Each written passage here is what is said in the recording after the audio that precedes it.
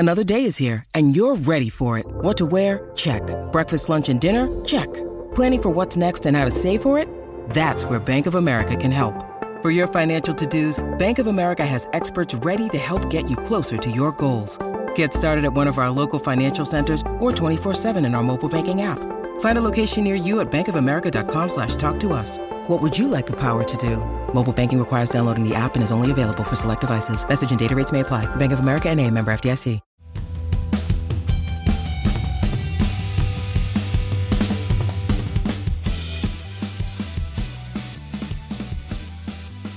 Hello and welcome to the Manchester is Red podcast. My name is Stephen Railston. I'm your host today, and I'm joined by my colleagues Tyrone Marshall and Dominic Booth. We're recording just one day after Erik ten Hag's first press conference at Old Trafford. Tyrone, how are you today? Very good. Thank you, Stephen. Very good. And Dominic? I'm good, thank you. Yeah, I'm just squeezing in this podcast appearance between my two holidays to the south of France and the Lake District. So you're lucky to get me, really. He's not got a tan, believe it. Yeah, he's not got a tan, believe it or not, though. So we're not too jealous of him, are we, Ty? We'll just get straight into it, lads. Tyrone was at the press conference yesterday at Old Trafford, and I just wanted to get your first impressions, really, Ty, because he was quite charismatic when he came in. The door opened, but I'll let you tell the listeners what happened because, of course, you were there. Yeah, I mean, he was. I think the regulars who cover the Manchester Beat all the time have been told to sit in the front rows, which always happens anyway. But yeah, Ten Hag came in and immediately shook hands with everyone in the front row and introduced himself with a very stilted "Hi, I'm Erik." That was a terrible impression, by the way. And introduced himself to everyone and shook hands. His English was well worth listening to be honest. You can tell he's been learning it and has only just learned. And he's certainly a man who's not going to waste many words. But yeah, he was very charismatic when he came in, shook everyone's hand, or everyone in the front couple of rows, waved to everyone, certainly made a positive impression. And I think that was the case throughout the club as well. He met a lot of staff yesterday and made a point of introducing himself to everyone. I think once the talking had started, I wouldn't say he was overly charismatic. We've been warned to expect that, though. We were told by people in Amsterdam, people close to Ajax, that his strength lies in tactics, in detail, in training. He's not a man manager in the mould of like a Guardiola or a Klopp. And you could certainly tell he was a man of few words. Some of his answers were very short indeed. And I think there's going to be some interesting press conferences this season, shall we say. I think United are actually encouraged by that. Rangnick was a man of many words and would basically just keep, even when he answered a question, he'd just keep answering it and keep talking, would eventually talk himself into trouble. And I don't think United were particularly impressed by some of his press conferences and some of his honesty, which just seemed to blurt out of him at times. So I think having a manager who is economical with his words and is only going to, answer the question. If the question requires 5 words, then that's what he's going to give. I think behind the scenes, United are pretty happy with that. But it was a positive start. He spoke a lot of common sense. He was very grounded. He said the right things without getting carried away. You didn't leave there thinking, God, for this guy, they're going to win the league next year. But they were never going to leave that anyway. That only created a false impression. And he was very honest, like I say, and very to the point. And made a good first impression, I would say. He was straight talking, wasn't he? I guess that's the kind of conclusion I took from the press conference, covering it at home. And as you've just said, he's kind of made my life a bit easier because he talks in one sentences, and that's certainly easier to transcribe than Rangnick's long sentences. So, Dom, I just wanted to get your first impressions as well, really, and kind of ask you, what did you make of him answering questions so straightforward and so kind of bluntly almost? But I did respect his honesty. Yeah, I don't know what you can say really in that situation. You can be as eloquent as you like and articulate and make loads of bold propositions, but it's not really the time to do so, given the situation at United. And I think Ten Hag's fully understanding of that. From a journalist point of view, like Ty said, Rangnick was gold really, and some of the stuff he said was very, very refreshing. I think it resonated a lot with United fans as well, with how he sort of shone a light on the club's failings. Remember that time that he said that he wanted to sign a striker in January, and that he suggested a few names, even in the press conference, that he wanted the club to look at, and that made for cracking copy for the journalists and good reading for the fans. But Ten Hag won't be like that. Rangnick almost had a free run at things because he he had an interim period and he knew that it was finite, whereas Ten Hag is going to be looking to build something long term. So he'd probably be a little bit more cagey and calculated with his words, which is completely fair enough. But I think all United fans and us covering the club are just waiting to see what happens in the summer, really. And I think that's the sort of, they're the first lessons that we will learn from the Ten Hag era and how it's going to pan out in how the club deal this summer in the transfer market, and whether he gets the players that he wants. That's going to be the crucial thing, more than words at this stage for me. One of the best moments from the press conference time, in my opinion, was the Ronaldo moment. When he was asked, well, what will Ronaldo bring? And it was just one answer, wasn't it? Goals, and very, very to the point. How important was that answer? Because he was always going to get asked about Ronaldo in his future, wasn't he, at the press conference? Yeah, he was. And I mean, he's already talked up about working with Ronaldo and what a giant he is. And, United are in a position where they have to rely on Ronaldo because there simply isn't the budget to replace him next season properly. So he was always going to have to talk him up. Like I say, he was very to the point with that question. I think there was 3 questions in it on that Ronaldo section, and he must have used 10 words maybe at most. Is Ronaldo part of your plans? Of course. What's he going to bring? Goals. Can he add leadership? I'm going to talk to Ronaldo before I talk to you, and that was it. Move on, basically. It was refreshing to hear. I think it's always a case that you'd have to rely on Ronaldo. I still think there's this. This is maybe something to get into in pre-season, really, but I still think there's interest in how he shapes his team around Ronaldo. No coach at this level comes into a team these days without wanting to play a pressing game. It's the modern way. You're not going to get a manager who wants to manage United who is a relatively modern breed of manager who doesn't want to press. But Rangnick said on Friday, Rangnick abandoned pressing after 2 games. He'd realised this team couldn't do it. And while part of that is fitness-wise, and that can be improved in the summer, and you can certainly lay the foundations for it, he also said part of it was that Ronaldo has never been a player who wants to press and who does press. And when he's your striker, pressing has to start from the front, it's not going to work. So I think there's certainly interest to see how Ten Hag tactically kind of works around that and whether he looks to change Ronaldo. I mean, at 37 and a half, come the start of the season, I'm not sure he's going to be one for changing particularly. So I think there's tactical interest come the start of the season in how that works. But yeah, I mean, Ronaldo, if Ronaldo wants to stay, which it certainly looks like he does, there's been no talk otherwise of anything, then, I think it's inevitable that he has to be a big part of this team next year purely because of the goals he provides and the amount of work that's required. And yeah, that was one of the, there was a few short answers, but I thought there was 2 that made a real impact, which was that and his response to the value of Rangnick's consultancy role when he just went, that's on the club. Those were the 2 kind of short answers that really made an impact. And yeah, the Ronaldo one was straight and to the point for sure. Ronaldo's 38 next season, Ty. Will he accept the reduced rule under Ten Hag? Because he wants to play every game, despite being in the autumn of his career or the winter of his career, doesn't he? He does, yeah. I mean, it depends how you tell him, I guess, and how you manage him. I mean, it should be easier for him to accept the reduced role next year because United aren't in the Champions League, and I can't imagine he's going to be too fussed playing Europa League group games in whichever forgotten part of Europe United end up in. So there should be more opportunity to rest him. Obviously, a forward is a big part of the wish list this summer, but then so is a midfielder, so is a defender, so is a right back, possibly so is a winger. It's impossible for United to spend £50 million plus on all 5 of those positions. So there's going to be compromises somewhere.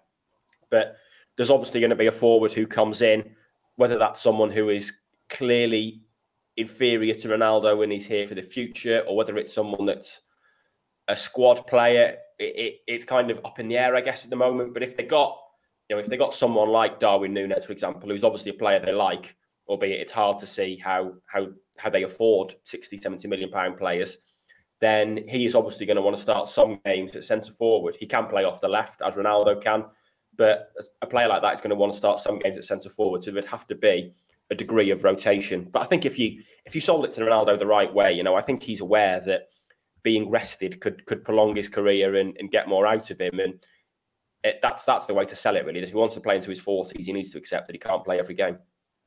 It was Ronaldo's return last summer, Dom, that made all the headlines. But there's another return at United this summer, Steve McClaren.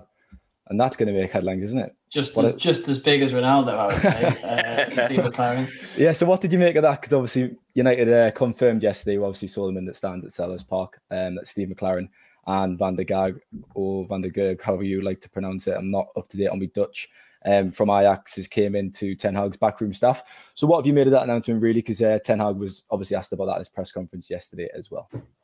Yeah, and I think that it makes a lot of sense. He's bringing two people he's worked with in the past. It's not a sort of nostalgic jobs for the boys, bringing someone back from United's past just for the sake of it with McClaren. I know he obviously has that link to the club and worked under Ferguson, but it's a genuine Ten Hag addition. It's someone that he wants in his backroom staff. He clearly thinks that the McClaren has something to offer to sort of fill him in on some of the club's values and the feeling maybe of the fan base and the weight of history and all that sort of stuff. So I think it's quite shrewd, actually. And Van der Gaag, we don't know a huge amount about, but we know that he's worked very closely with Ten Hag at Ajax. So, that bodes well, really, for what's to come. And what will be interesting is how United change tactically, because I don't think they've had a huge number of sort of real technical, tactical coaches in the backroom staff. I really didn't get around that one. Solskjaer certainly didn't fill his staff with those sort of coaches. Kieran McKenna did the bulk of it. Mike Phelan wasn't that type of coach. Michael Carrick, he was a bit of a link with the past and a bit of a club legend. And Rangnick's, as Ty said, Rangnick's tactical work really was sort of abandoned very early on because he realised United didn't have the capabilities in the squad to do what he sort of famed for and what he asked of them.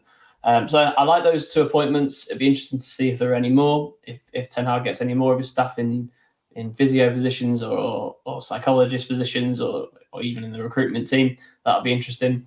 But yeah, McClaren, I think, is actually more of a popular appointment with the fans than I thought he might be. I thought that there's a lot of sort of opinion out there on social media that goes against United appointing people who've got connections to the past because they think it's that old jobs for the boys thing. But yeah, it seems to be general positive swell around McClaren's return. Just under 24 hours before Ten Hag's first press conference, Ty, we watched Manchester City and Liverpool battle it out for the Premier League title. As United got beat off Palace, it's quite a world apart, that, isn't it? Ten Hag was obviously asked about Klopp and Guardiola. He was asked if United could close the gap. What did you think of his answer there? I thought that was obviously we did plenty of lines from the press conference, but I think for all the nationals that were there, and that was the line really, basically, that that was the best thing that probably came out of it, that eras can change, and basically he was saying that that City and Liverpool can be toppled under Guardiola and Klopp, because there is this idea that until they leave, no team's going to get a look in. And it's, certainly next season, you look at where they finished this season, both got over 90 points again. I think Chelsea were 18 points, something like that, short of them. United were 35 points behind City. City and Liverpool, next season, certainly, probably the season after that, they're not going to drop off from 90 points.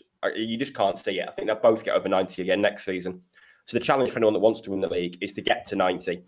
United clearly aren't going to get another 35 points next season. To put that into context, that is winning an extra 12 games in a 38-game season. They won 16 this year. They'd have to win 28 to get that, to get to that position. They lost 12 this year. It's basically turning all of those 12 defeats into 12 wins to get to a point where they're matching City, who I think got 93 points. So, that's a long way off, but it's going to be a process.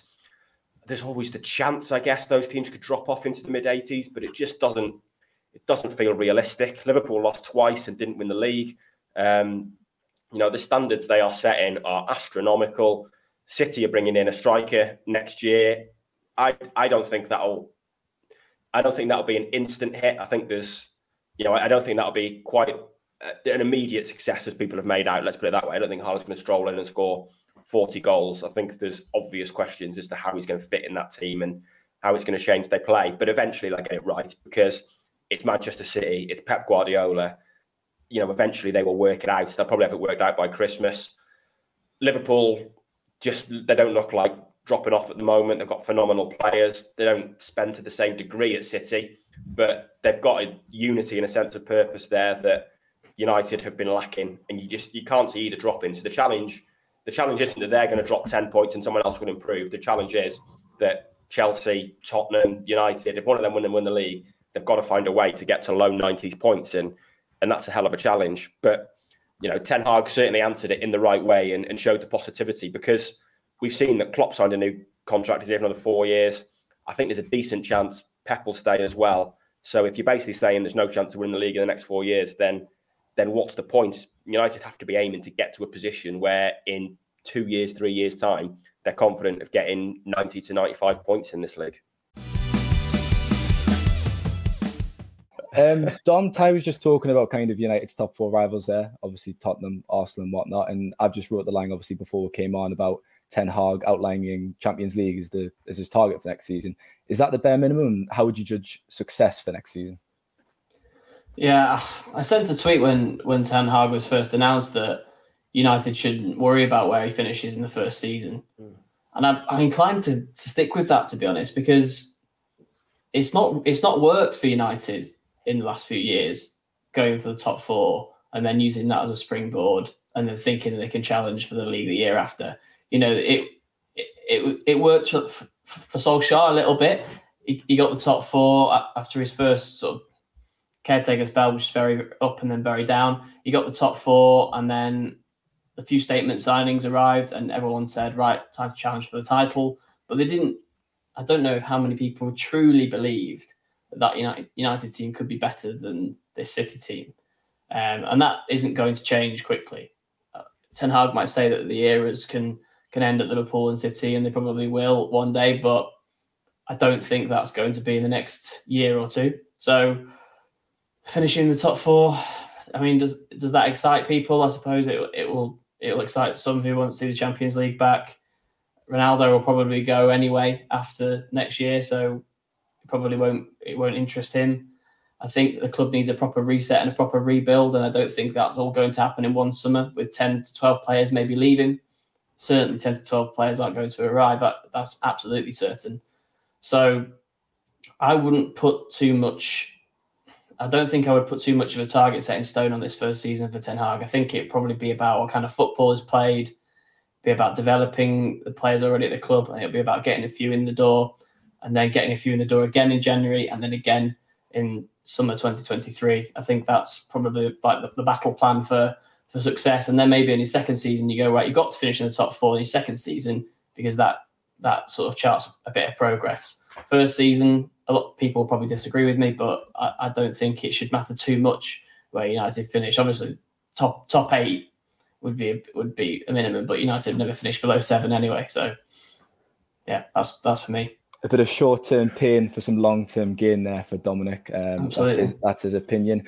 Ty, when you and Samuel were speaking, I made sure to get your questions down in a hurry. And I noticed you asked about Harry Maguire and the captaincy. We've obviously discussed that at length on the podcast. Obviously, you asked Ten Hag, is Maguire you're going to be your captain next season? So, judging by his response, he didn't give much away, did he? But what do you think he's going to do? He didn't give much away, but he certainly didn't offer Maguire any guarantees. I think his first words to it were next season is a new season, which leaves it very open. He did go on to praise Maguire a lot and say what a good job he's done, and I was looking forward to working with him. But I thought it left the door open for a change in captaincy. He didn't nail his colours to the mast and say there's no point changing captain or he's going to be my captain. So that's certainly a possibility. I said before on this podcast that I think in England we put more store in the captaincy than they do in Europe. It means more to us for some reason than it does in Europe, both as club teams and internationally. Often it's just tossed in the most experienced player on the continent. I've said before I would make a change in captain and probably go with Ronaldo, as I think he's really the only candidate. I mean, I think Fernandes is a terrible captain just because of his attitude and approach. I don't think it's conducive to good leadership. Maybe when United are winning, it might be, but this season it's not been. He's incredibly critical of teammates, yet makes mistakes as abysmal as the one he made on Sunday. So I just don't think that works. I think Maguire needs to focus on his own game for a season and make sure of his place in the team before thinking of being captain. So Ronaldo for a year, I think would work. He's captained, I think I said on the podcast last week, I was staggered to see that he captained Portugal more than 120 times. So he knows what he's doing. So that's what I'd do. I can see, like he didn't give much away, but Ten Hag certainly left it open to change captain yesterday. I thought the interesting bit of that was the way he praised Maguire, and I thought every opportunity he had, really, he talked up this squad. He disagreed basically with Rangnick's assertion they need 10 new players. He said they finished second a year ago. There's good players here. We can improve them as coaches.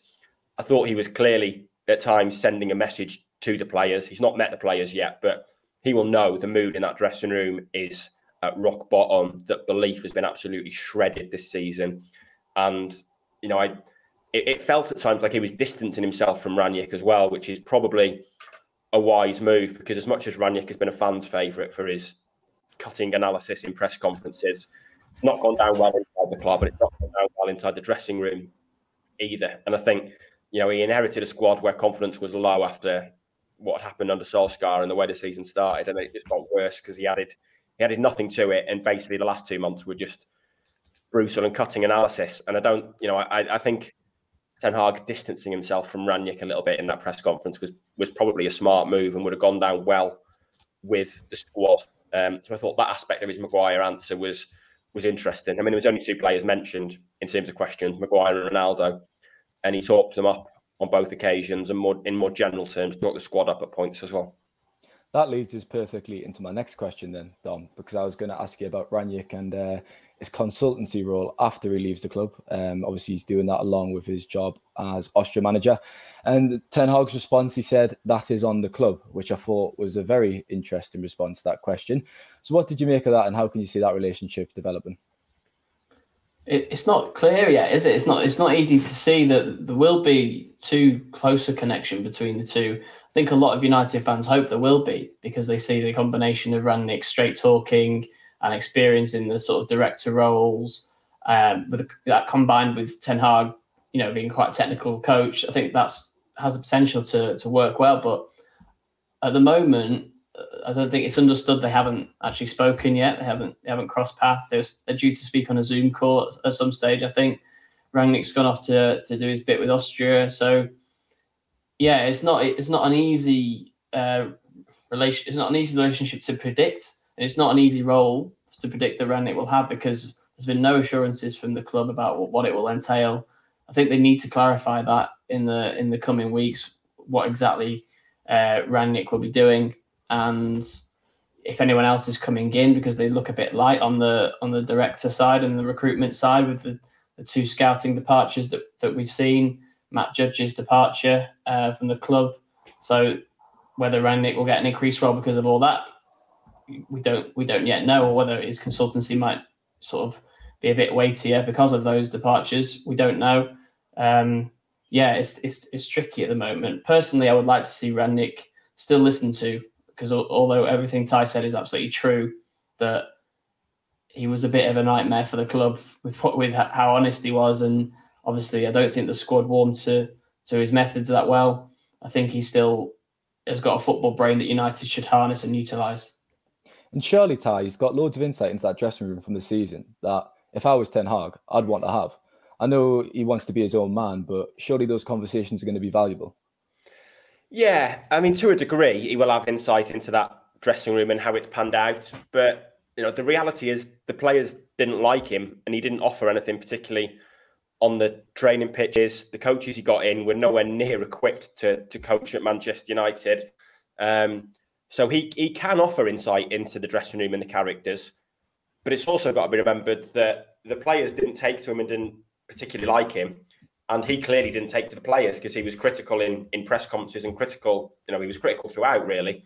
So I come back to, Don mentioned this before, and it's a good point. And I think I mentioned it on one of last week's podcasts as well, that this is a team that haven't had elite level coaching for 3.5 years now. Solskjaer and his coaches didn't really offer that. Rangnick and his coaches certainly didn't offer that. So I wouldn't be surprised to see players improve for having elite level coaching under Ten Hag, at which point the view on those players might be different to what Rangnick can offer. I think there's there's mileage in keeping lines of communication open with him. I think there's also the case, though, that if I was told this morning that Rangnick's already gone to Austria, that they are going to speak at some point, probably remotely now because Ten Hag's going on holiday at the end of this week. But if Ten Hag really wanted to have a detailed face-to-face meeting with him, it could have happened by now. I know Rangnick was focused on the first team last week and there wanted to be no kind of crossover. But on Saturday night at the team hotel, it could have happened. The players are all in their rooms, sleeping, getting ready. Rangnick could easily have met Ten Hag privately then. He could have travelled back with him on Sunday after the game. There were moments where their paths could have crossed if they really wanted. You get the impression that, there was clearly maybe not the desire from Ten Hag to do that. I'm sure at some point he'll speak to him because it makes sense to speak to the previous manager. Rangnick spoke to Solskjaer, I think, for an hour and a half before the job, and there's always insight worth having. But I think it will be taken with a pinch of salt because I'm sure Ten Hag will be aware that Rangnick wasn't exactly popular in that dressing room. And I'm sure I think his consultancy role is going to focus more on kind of recruitment and that sort of thing anyway. I would imagine that the lines of communication will probably be more from Murtough to Rangnick than Ten Hag to Rangnick eventually. I was going to say that actually, Ty. I was going to say that I think we're underestimating the role of Murtough. He's quite prominent now at the club, isn't he? His quotes are on a lot of the statements and press releases that they put out. He was there with Rangnick, posing for pictures. I think United like him and rate what he does. Yeah. There's a few people who've gone behind the scenes, and I think that's more power to Murtaugh's elbow sort of thing. And I think that, we've said this before on the podcast, that Rangnick's skills or recent experience have not been in coaching. So really, the coaching bits and bobs, opinion on the squad that he could pass on to Ten Hag, and not the important bits. It's the advising United on recruiting better, which has been a huge fault of the club for 10 years now. And that I think that's where Rangnick can have a real impact. He doesn't even need to talk to Ten Hag yet, or he needs to talk to Murtough maybe, which he probably has already done. He needs to talk to him about recruitment. And then Murtough and Ten Hag will probably take it forward on a full-time basis. I think there's also, I'm still not sure Rangnick has fully clocked quite how big Manchester United is and what their ambitions are. I mean, when he's talked about recruitment in press conferences, he's basically talked about the Red Bull model of signing players for the future and signing young players, which has obviously got to be a part of every club's ethos. But at the same time, this is Manchester United, and occasionally you're going to have to sign a world-class footballer and spend £100 million on a world-class footballer, because Manchester United aren't going to beat Liverpool and Manchester City if they're signing players for the future constantly. He mentioned in Friday's press conference, talking about the Europa League, how great it was and how Eintracht Frankfurt should inspire United to be in it, basically. I mean, winning the Europa League means a hell of a lot more to Eintracht Frankfurt than United. And I think United have never punched above their weight in recruitment terms. I think that's maybe what he's getting at. United have gone for marquee big names in the past, especially in the recent past, and it hasn't worked out. I do agree they probably do need at least one marquee name this summer just to put the gloss on things, but they've never, in recent memory, they haven't secured an under the radar signing that's turned out to be good. I can't think of one. In cases that signings have proven to be good, they've been 40-50 million pound signings, and even then the jury's out on certain people. Bruno Fernandes, for example. So it's not. United have never done that well, whereas Liverpool have got a team with players signed from, the likes of Hull City and Andy Robertson and people like that. So that's where United have still got to improve, even though it's maybe not a particularly exciting thing for some fans to see. I can say the best thing he said about recruitment is that this is basically a squad built to the whims of 4 different managers who all wanted to play different ways. And that's why they look, that and the lack of elite coaching is why they look a mess on the pitch. If you're sure Ten Hag's your man and he's going to be here for 5, 6, 7 years, then you sign players to fit Ten Hag's philosophy. And I don't think, like you were saying, there hasn't been an under the radar signing, a 30 million signing that's really done brilliantly for a long time, really. And I think part of that is because the players aren't being recruited with a clear philosophy in mind, like they are at City and Liverpool. And that's a point Rangnick's made a lot, and I think that's certainly the most sensible sort of thing he said, and that's what United need to improve at. That if you know exactly how Ten Hag's going to play and what he's going to do, there might be 20, 25 million players out there that can add value to this squad and improve the squad. I was just going to say, you're right, Ty, because last week, I think it was his press conference, he was talking about selling on players, and then he kind of backtracked and realised he was talking about Manchester United, and he kind of was aware. Last question then, Dom. I wanted to talk about Ten Hag's personality, because we've kind of given a good overview there in 30 minutes of who he is and kind of what he's about. And on that training field at Carrington, I wanted to ask you how the players will respond to him, because they've not responded well to Rangnick, obviously. They like Solskjaer in his method. So how do you think they'll take to him? Because his personality at that press conference yesterday, when he was straight talking, that's not the same manager that I saw on social media dancing and with his Ajax players. Do you know what I mean? After they won the title. Yeah, well, there was a definite bond between Ten Hag and his Ajax players. Obviously, the time that he was there and the success they enjoyed, they clearly warmed to him and they clearly adored him. This is not going to be the case with this United squad straight away. I think that it'd be silly to suggest that. I think it may be a difficult and uneasy transition for some, but that's maybe helped by the fact that so many will be leaving. So Ten Hag can almost wipe the slate clean with a lot of people. There are certain players who will be eager to impress and who you do feel could have a future under the new manager. I'd put the likes of Sancho, Elanga, Fernandes into that category, Fred, and then there's certain players who you probably will doubt whether they can adapt to his methods and whether they have a long-term future at the club. They probably won't leave this summer because so many others are leaving. United can't have a squad of 8 next season. They've got to have at least 11 to fill the pitch. But then there's a load of youngsters as well who Ten Hag will probably see that as a good opportunity to mould them in his image and to bring them through. Hannibal, James Garner, Garnacho, you feel, there's a good chance that he wants to work with them and they'll want to work with him.